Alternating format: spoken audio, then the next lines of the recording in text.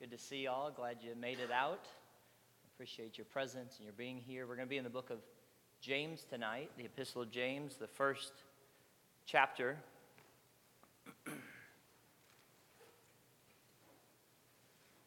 James is one of those books that is very practical but very deep, almost an in-your-face kind of book.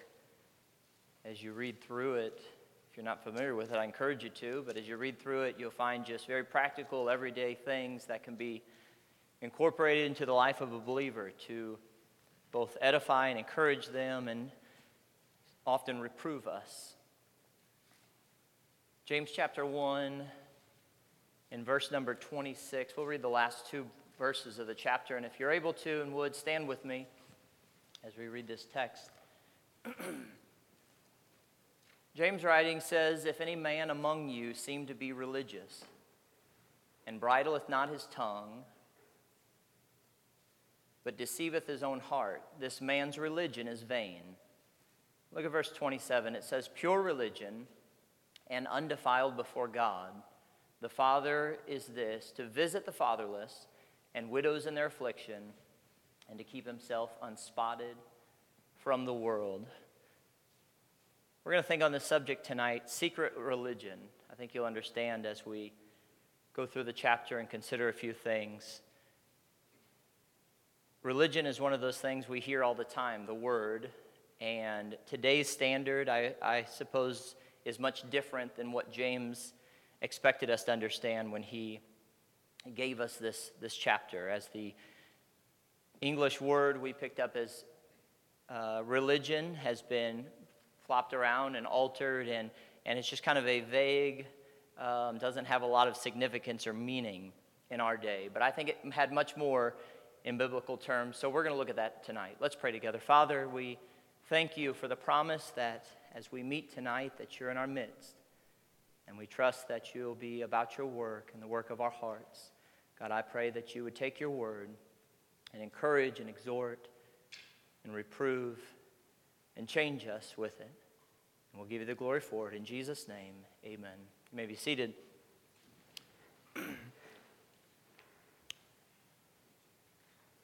Maybe someone's asked you, what religion are you? And you probably answered with something like Baptist or Lutheran or Catholic or Jehovah's Witness. I hope not. Maybe someone said about you, oh, they're a religious person.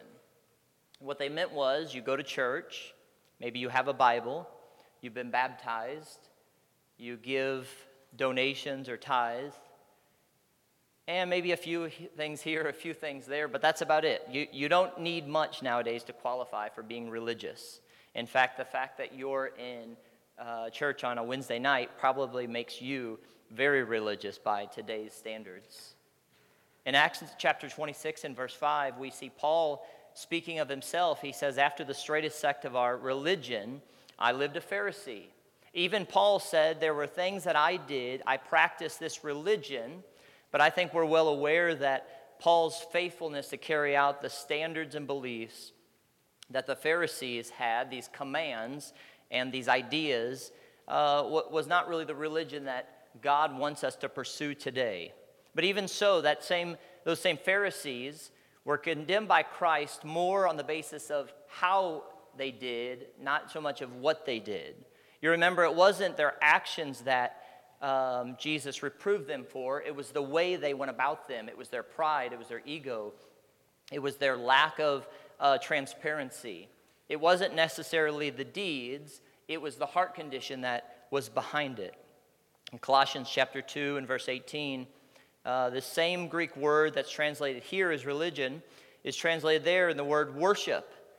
And we see there it reinforces the how instead of the what. When you think about worship, some of you here tonight, maybe no one even knows who it was, but chances are there were people who were singing the same words as was up on the screen or in the hymn book, but there was really no worship coming out of their heart. While maybe right next to them another person sounded the same and looked the same and was singing the same words, but there was a true form of worship exiting their mouth and from their hearts.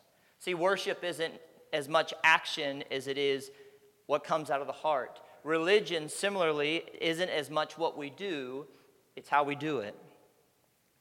Verse number 26, James tells us that our religion can be vain or empty. That word even often associates with an idol. This religion that people carry about today can be, and even in James' day, was something that could even replace the true worship of God. It could become an idol. And we see that all the time, where people have these religious acts that they go through, these prayers that they pray, these ceremonies that they are very faithful to and committed to, but we know from the Bible there's really no value to it. And in fact, it's hindering their real relationship and their true relationship with God. I think to better understand these last two verses, it's helpful to go back even to the beginning of this chapter, and we're going to run through a few verses quickly and get hopefully a good idea of what James is teaching us and trying to help us understand. Verse number 1 and 2, we read these verses. James, a servant of God and of the Lord Jesus Christ, to the 12 tribes which are scattered abroad, greeting. And then he begins verse 2 with these two words, my brethren. Now he's speaking to fellow believers. These are other born-again, saved converts of Christ. I believe most of them were Jews. It says of the 12 tribes, but he says you're scattered abroad. You're not here in Israel and Jerusalem anymore. You know that through James' day, even a lot of his writing was an encouragement as they were going through much persecution. This persecution scattered these people. But as he writes to them, he says, you're still my brothers in Christ. We're still a part of the same family of God. And I think it's important for us to understand that this religion that he's encouraging isn't an act or a part of our salvation, but instead it's because of our salvation. Maybe you're here tonight and you've fulfilled some types of religious ceremonies. Maybe you've been baptized, or you've taken communion, or you, obviously you're attending church tonight, but you've never been born again. No religious act or no amount of religious acts can ever redeem your soul. Christ redeemed it when he died on the cross. And here he writes to fellow believers who have accepted that gift of eternal life. And he begins to write to them. He says in verse 2, these common verses, he says, count it all joy when you fall into divers temptations, knowing this, that the trying of your faith worketh patience. Now that patience is not the time that you need when dealing with children or teenagers or maybe with your husband.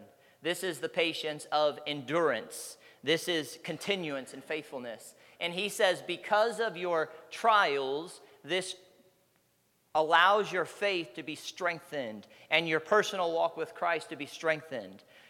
I was thinking while studying this about endurance and athletes.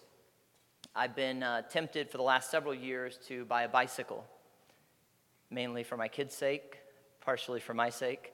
But I got to thinking about it, and I haven't truly ridden a bicycle for about 16 years. And I remember then, most of you know where my parents lived. One day, as I think a 14-year-old boy, I got a good idea that I would start riding, and I didn't stop till I got to the other side of town over here.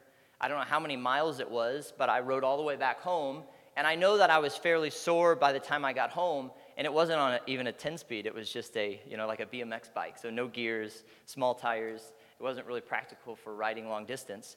But I got to thinking, if I attempted something like that today, I wouldn't try it for one, but if I did, I would probably kill myself halfway through, because I've lost that endurance to ride a bicycle because of lack of exercise, right? Lack of doing it. James writes to these people and he says, your faithfulness and this difficulty that you're going through is like exercise, and it's strengthening your faith, and it's making you more like Christ, and it's going to give you the endurance you need to go through the harder times and the heavier challenges that are coming your way. Now, you know that endurance, this faith, is not as much an outward expression, but it's an inward development. Now, it has outward fruit, we know that.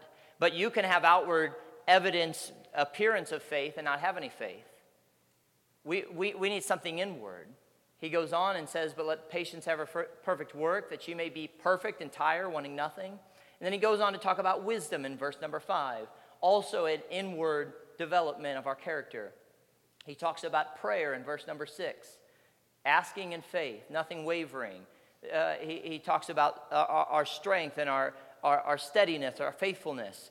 He goes on in these next few verses, verse 8 and 9 and 10, 11, I think, all the way through. He begins to talk about not only prayer and faithfulness, but humility, our willingness to submit and humble ourselves before God, also an act that comes inwardly.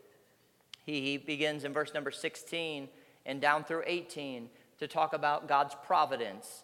And he talks about the temptation that comes in verse 13 and 14 and 15. He talks about temptation and our endurance through temptation. And then in verse 16, he says, do not err, my brethren, beloved brethren, every good gift and every perfect gift cometh from above and cometh down from the Father of lights. In verse 18, he says, of his own will begat he us with the word of truth, that we should be a kind of first fruits of his creatures. He says that God is overall. He's seeing us through. He's strengthening us. He's adopted us. He's put us into his family. Verse number 19, he says, wherefore, my beloved brethren, let every man be swift to hear, slow to speak, and slow to wrath. Also a act that comes from the inward. We've got to decide. These are decisions that we make. He talks in verse number 20 about our wrath not working the righteousness of God. Man's wrath doesn't work the righteousness of God. Verse number 21, you probably use some of these expressions today. He says, wherefore lay apart all filthiness and superfluity of naughtiness. Most of you did anyways. And receive with meekness the engrafted word, which is able to save your souls. This superfluity would have been like an excess or an abundance of something not good for you. Obviously, a filthiness would have been vile or sinful, something that isn't necessary, isn't useful in your life. And naughtiness, we know what that is, right? Bad behavior. This lack of righteousness in our lives. He says we need to replace this with what? The engrafted word, the word of God. We need to take those things out of our life. And once again, these are all inward character flaws, right? He talks about the anger and the wrath, and he talks about this filthiness and this abundance or excess, often of just fleshly and carnal appetites.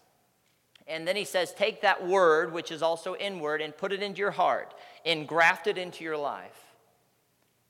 And then the next few verses we're familiar with. He talks about being not just a hearer of the word, but a doer. And until he gets down here to the end, everything leading up to verse 23 and 24 is all inward developments of our character. Our spiritual nature is all inward. And finally, at the end, he begins to talk about this matter of religion. I think it's wise for us to understand this.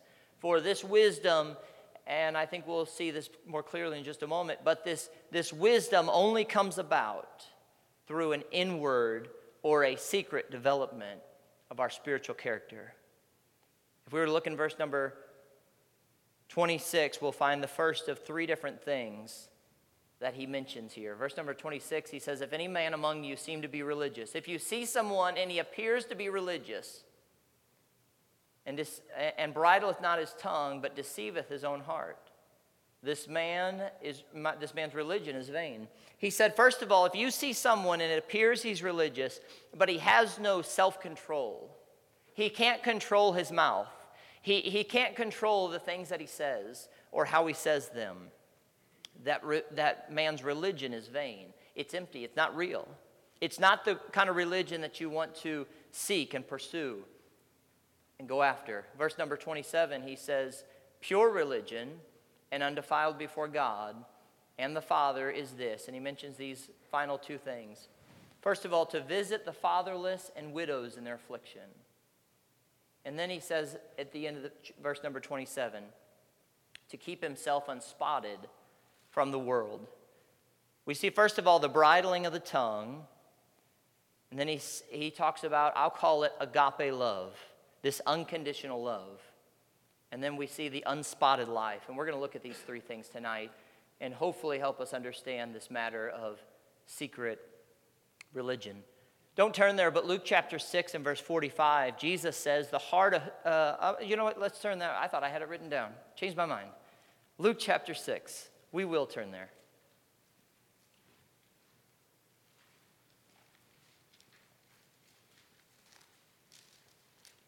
Luke chapter 6 and verse 45, Jesus speaking, and he says, a good man out of the good treasures of his heart bringeth forth that which is good. All right, a good man out of the good treasures of his heart, the inward part of him is good, and he bringeth forth that which is good. Makes sense, right? Someone who is good to the core is going to have attributes of a good person. And an evil man out of the evil treasure of his heart bringeth forth that which is evil. He that is corrupt inwardly is going to be corrupt outwardly. And then he says, and this is the key phrase I wanted to look at, for of the abundance of the heart his mouth speaketh. As these things abound in his heart, it causes his mouth to speak, and it represents what he's saying. See, the heart affects what you speak, when you speak, and how you speak. Now, that's important because back here in James chapter 1 and verse 26, he says, if a man's unable to bridle his own tongue, his religion is vain. James 4:1 says, from whence come wars and fightings among you? Come they not hence, even of your own lust, that war in your members? He says, where do all these battles come from? Where are these difficulties coming from? Where's these issues that you're facing coming from? And he says they're coming out of your own lust. They're coming out of the inward part of you that knows nothing more than sin. I think we're all aware of this, but we have a sin nature. And when God saved us, if you're in here tonight and you're born again, God saved you. He saved your spirit, right? He came to live within your spirit. That's the part of you that's never going to die. It's going to spend eternity somewhere. As we study Scripture, as we compare the Scripture with Scripture, when Adam and Eve sinned in the Garden of Eden and God said, in that day ye eat thereof, you'll surely die, their physical bodies stayed alive, but something within them died. That was their spirit. Their spirit died. Man is born with a dead spirit. There's an empty part of man that is in every man at birth. And that's why so many men seek so many bizarre things to try to fill that void. Some go to money. Some, they place their job as the priority, hoping to reach some kind of a status, to fill some kind of a void. Some seek pleasures, and some pornography, and some go to gambling, and some go to alcohol and drugs, and you name it. Man has pursued it. Why? Because they've tried to fill a void that only God can fill. If you're born again, that void within you is full in your spirit. The body, though, will someday succumb to death. This body that we live in, God didn't save it either, but one day He will save it. He's going to give us a new body. He's going to change. As Paul writes, he says, this mortal will put on immortality. This corruptible body will put on incorruption. One day He's going to give us a glorified body. And in the meantime, we have another part of us, that's our soul, making up the mind, the will, the emotions of a man and a woman. And that part of us, that soul, is where this conflict lies. This is where the wars are happening within man. They're not, Paul writes again in Ephesians, he says, we wrestle not against flesh and blood, right? The war is not against people. It's not in the human part, the fleshly part of us, the flesh and bone part of us. That's not where the battle is. The battle's within the soul of man. It's in the mind. It's in the heart. It's in the emotions. Now, it's important to remember this because as Jesus said back there in Luke chapter 6, out of the heart, out of this this soul of man, how your soul is reacting is how your mouth is going to speak. Now, James turns it around backwards, and he says if he's unable to control his mouth, there's an issue within his heart. Therefore, regardless of his actions, his religion is vain. He may attend church. He may carry a Bible. He may dress right. He may look right. But if he has no self-control, if he's unable to bridle his tongue, there's something missing down below. There's something within his heart that's not reflecting who he ought to be. Therefore, his religion is empty. He's filling his life with works, but there's nothing producing the works from within.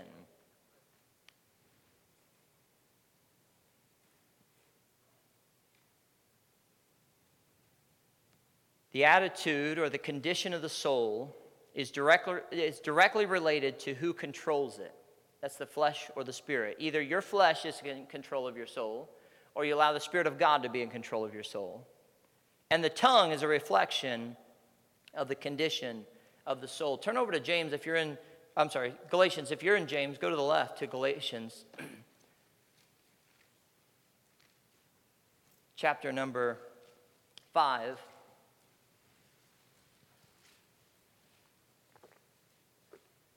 Many of you would know these verses.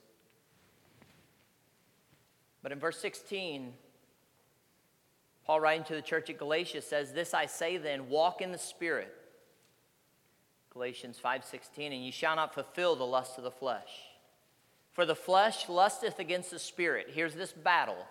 The flesh and the Spirit are battling against each other, and the Spirit against the flesh. And these are contrary one to the other, so that you cannot do the things that you would. Paul says there's things that you want to do. There are desires that you want that are godly, that are righteous, but it feels like there's something battling against them. He speaks of that in Romans as well, as he says there are things that I want to do, but I struggle to do them. Here he says you would do them, you want to do them, but there's a battle going on. But then he says in verse 18, "But if ye be led of the Spirit, you're not under the law. Now the works of the flesh are manifest, which are these: adultery, fornication, uncleanness, lasciviousness," that would be like excessive lust or passions, "idolatry, witchcraft, hatred, variance," that would be unstable or fluctuating, "emulations," this would be envy or jealousy, "wrath, strife, seditions," that would be a rebellion, and heresies, things that are contrary to truth, envyings, murders, drunkenness, revelings. That's what they play to wake up the military. Now that would be like partying, and in the old days that was a common word. The kids would be out reveling, right? And so he says all these are evidence that your flesh is in control of your life. As we read through, and by the way, he ends, I love this, he ends with these 3 words, "and such like." At the end of the list, he said, if there's something that I missed and it's similar, or you think, well, what about this? He said, go ahead and throw it in the list. It's part of it. And he says, if this is a part of your life, if this is your way of life, if this is who you are as a person, you're being led not of the Spirit, but you're being controlled by the flesh. And unfortunately, I would say that many, and maybe even most, even believers today, this is their life, where there's this battle and they feel like they want to do right, but they just can't seem to figure out how to do it. Instead, they're being full of the flesh, and they just succumb to these things. So you say, well, what is the answer? Look at the rest of verse 21. He says, "Of the which I tell you the like before, as I have told you also in time past, that they which do such things shall not inherit the kingdom of God. But," verse number 22, "the fruit of the Spirit," the evidence that you're being controlled by the Spirit, "is love, joy, peace, long-suffering, gentleness, goodness, faith, meekness," that last one, "temperance," which we could call self-control. "This bridling of the tongue." See, all these things are, once again, inward attributes that expose who we are as they come out of us, right? Love begins inwardly, but it's represented outwardly. Joy is an inward act, but it's an outward demonstration. All these things begin in the heart as we let the Spirit of God have his way in us. Now, we're not going to spend a lot of time tonight talking about this. But for the believer, I think it's important just to understand a few things. First of all, God as a father desires us to have good things. We see that all throughout the Bible. He even compares himself to an earthly father, and he said, think about your earthly fathers. Most of them want to do good for their children. They have a desire to do good. He said, think about me. I have no evil. I have no pride. I have no selfishness, and I have all resources. How much better can I do for you than your father could have done for you? As a father, or even as a mother, if you could relate easier in that way, you have dreams for your kids. You have expectations for your kids. You have desires. And if you're a good parent, those desires are for them to exceed expectations. Your desires are for them to excel and have the best life they could live. Think about our pure and holy God.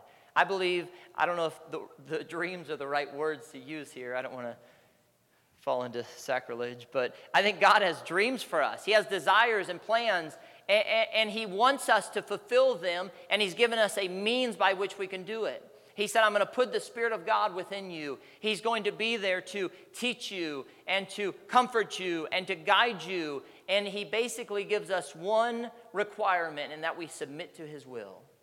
Now that sounds very simple, and in church it is simple. But tomorrow morning when the alarm clock begins to buzz, or when your boss is a jerk, or when your teacher lets you know you failed the test, or your husband complains about his food, or your children misbehave, all of a sudden walking in the Spirit isn't quite as easy as it was on a Wednesday night as we're sitting here with our Bibles open, right? But it applies the same. We submit ourselves to his will. We submit ourselves unto the control of the Spirit of God. And obviously we could spend much more time laboring this point, but in essence and in simplicity, the submission to the Spirit of God is how we allow God to control us, the Spirit of God to have his way in us. And if you be led of the Spirit, ye will not fulfill the lust of the flesh. Some people act like they cannot overcome sin, but according to the Word of God, you can overcome sin. Well, you can't, but God can in you. And if you submit yourself to him, greater is he that is in you than he that is in the world. The Almighty God dwells within you if you're a believer. And you can have victory over this tongue, or over that anger, or over that jealousy, or over that unforgiveness. And by the way, when we begin to trust him and follow him, he begins to reveal things in our life. The Bible says that we can provoke the Spirit of God. We can push him to the side by our sin, by our unwillingness to obey and surrender to his will. When the Spirit of God is controlling one's life, the Spirit's attributes will be made manifest through that life, and especially through the tongue. We won't spend as much time on these last 2 points, but in verse 27, back in James chapter 1, as he talks about this unusual form of religion, this, as we called it tonight, secret religion, this religion of the heart. He says, here's what it is, purely and undefiled, here's what it is, to visit the fatherless and widows in their affliction. Now that's kind of an unusual command or a byproduct of your religion. And you might look at that and say, well, that's an outward act, that's a religious, action. And in theory it is, practically it is. But if you think about it, he's telling us to go to these two groups of people. By the way, they represent those who have genuine need, the inability to provide for themselves, and most importantly, they offer nothing in return. See, when you go, now in our day it's much different. The fatherless and the widows have Social Security, right? And basically, if you live in America and you're a widow or fatherless, you maybe there are challenges and difficulties. But in James' day, you basically starved. There was no one to bail you out. There was no charity programs. You remember there was still Roman rule over this region. There was still tyranny. There was still much persecution of believers. And now you are left without a father or without a husband, and you have no means of income. You have no resources. And James says those are the people you find and try to help. And he says to visit them. That doesn't mean knock on their door and, say, will you invite me in for a couple hours and we'll chat. To visit would have meant to pursue them, to search them out with the desire to help them, to offer assistance. And you know what you're going to get in return to these widows and these fatherless people? Absolutely nothing. They have nothing to offer you. They have no money to give. There was no rewards. There was no, you didn't get a Nobel Peace Prize for doing it. You got no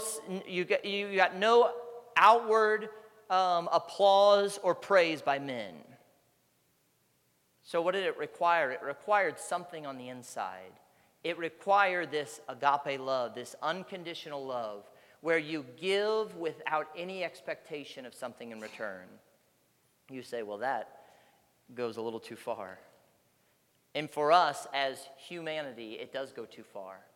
But you remember that he that is greater than him in the world is living within you.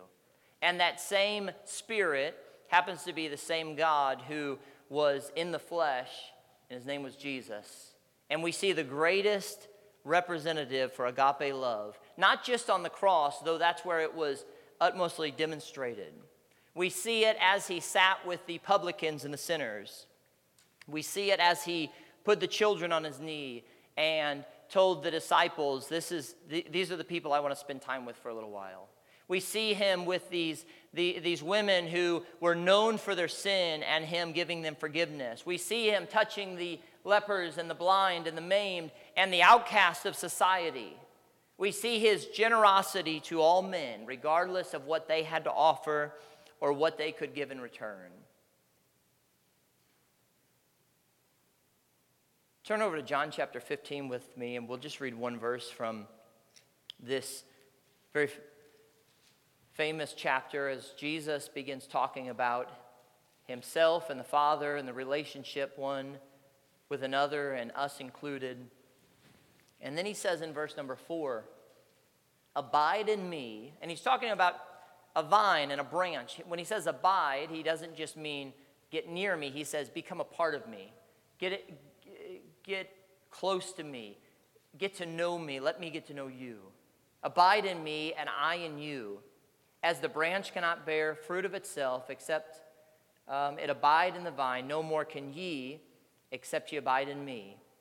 In verse 5 he says, I am the vine, ye are the branches. He that abideth in me and I in him, the same bringeth forth much fruit. For without me ye can do nothing. Verse 6 says, if a man abide in me and I in him, he is cast forth as a branch. If a man abide not in me, he is cast forth as a branch and is withered, and men gather them and cast them in the fire, and they are burned. And if you abide in me and my words abide in you, you shall ask what you will, and it shall be done unto you. Herein is my Father glorified, that you bear much fruit. He says this relationship is where you get involved in me and I become a part of your life. And I begin to allow my love to become your love, or your love, I guess, to become my love. And your thoughts to become my thoughts. As Paul writes, he says, put on the mind of Christ. Let this mind be in you, which was also in Christ. He says, I want you to have Christ's mind, his mindset, his compassion, his love, his desires. And we begin to fill ourselves with the love of Christ. And the love of Christ begins to fill us that we might give it to others around us. We got invited to another nursing home this past Sunday. And some of us went right after the church service Sunday morning. And the previous assisted living that we've been going to has been great. I was used to going to a nursing home where many of the people had Alzheimer's or dementia, and many of them, I didn't get through the text, and they were falling asleep. Some of them would wake up singing. Some of them would wake up complaining. Many of them would complain. Sometimes they wouldn't remember who I was from week to week. I got accused of being Miss Tracy's husband on many occasions, and some of the people thought I was their pastor from previous decades. And then we started going to an assisted living, and the majority of the people there were in good health as far as their mind. They just needed assistance. And it's been good. I've enjoyed it. It's been a blessing. But we went to a nursing home Sunday that wasn't quite like the last one, the previous nursing home. And it sure wasn't like the assisted living, but it was closer to the dementia side. The people weren't as far off, but you could tell they had a lot of needs. And that's where I find myself getting the greatest blessing for those people. Because they have nothing to offer you. They have nothing to give in return. Now, they are happier there. They show appreciation. But I had gone to the one nursing home for 15 years, and I'm still waiting for my big check or my raise or my bonus or something. I haven't gotten it yet. I'm not complaining whatsoever. In fact, I enjoyed it for all those years because there's something about giving to those without any expectation of return. And we're living in this culture where we want immediate gratification. If we want something, we want it now, we want it immediate. If we pay the money, we want it right here on our doorstep. We want a drone to drop it off in 15 minutes. And if it's 16 minutes, it's unacceptable. Isn't it bizarre? We try to load something on a computer, and if it doesn't immediately happen, we're just panicking. And we didn't have a computer when I was a kid, but I remember my friends having the dial-up, remember the chirping, and you would wait sometimes 15, 20, 30 minutes before whatever you were trying to search on the internet came through. And you had to, the phone lines were disconnected until you got done. And sometimes it never even happened. You waited for hours sometimes, and nothing ever happened. Can you imagine giving that to kids nowadays? We want something instantaneous. But Jesus, you remember, someone just pointed this out in a sermon recently. He was never in a hurry. You never saw him rush to the next occasion. But he was always there for the people who needed him most. Finally, he says in James, he talks about this. Let me turn back there with you. James chapter 1, the last verse, 27, it says, "Pure religion, undefiled before God and the Father is this, to visit the fatherless and widows in their affliction, and to keep himself unspotted from the world." See, those who submit themselves to the Spirit and fill up on the love of Christ find that God begins to reveal things. He begins to teach us. He begins to purify us. But if you are pursuing that and you harbor sin, you immediately find yourself at a crossroad. Who am I going to follow? Am I going to continue on this journey of secret religion, or am I going to hold on to this sin? When unforgiveness and pride and selfishness and unbelief, greed, lust, etc., when all these things are undealt with in your life, your religion, that's how your religion becomes empty and outward and vain. While the secret religion, the product of a surrendered life, is serving and sanctification. You surrender to God, you serve him, but then you begin to sanctify yourself. We just read, if you're going through the church's Bible guide through the Bible, we read in Joshua just the other day, God said to the people, he said, "Sanctify yourself today, for tomorrow I'll show you wonders." He said, "I'm going to do some great things, but there's some requirements. You've got to get the sin out of your life. You've got to make sure your life is pure and clean before me." And this matter of unspotted, I don't think speaks as much of sinning, because we're all going to sin, right?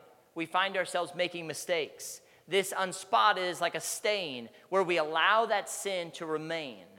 When some of you get home, you're going to take the clothes that you wore tonight and you're going to toss them in the dirty clothes. You're going to wash them tomorrow. Not because they're stained, but because you don't want them to become stained. And the Spirit-filled life, this life that pursues the love of Christ, that pursues the Spirit's direction and submission to Him, that same life is going to desire sanctification. There's going to be a longing and a burden to keep ourselves clean and away from this world. And it will create an inner peace and an outward result to the glory of God. Let's stand together with our heads bowed and our eyes closed.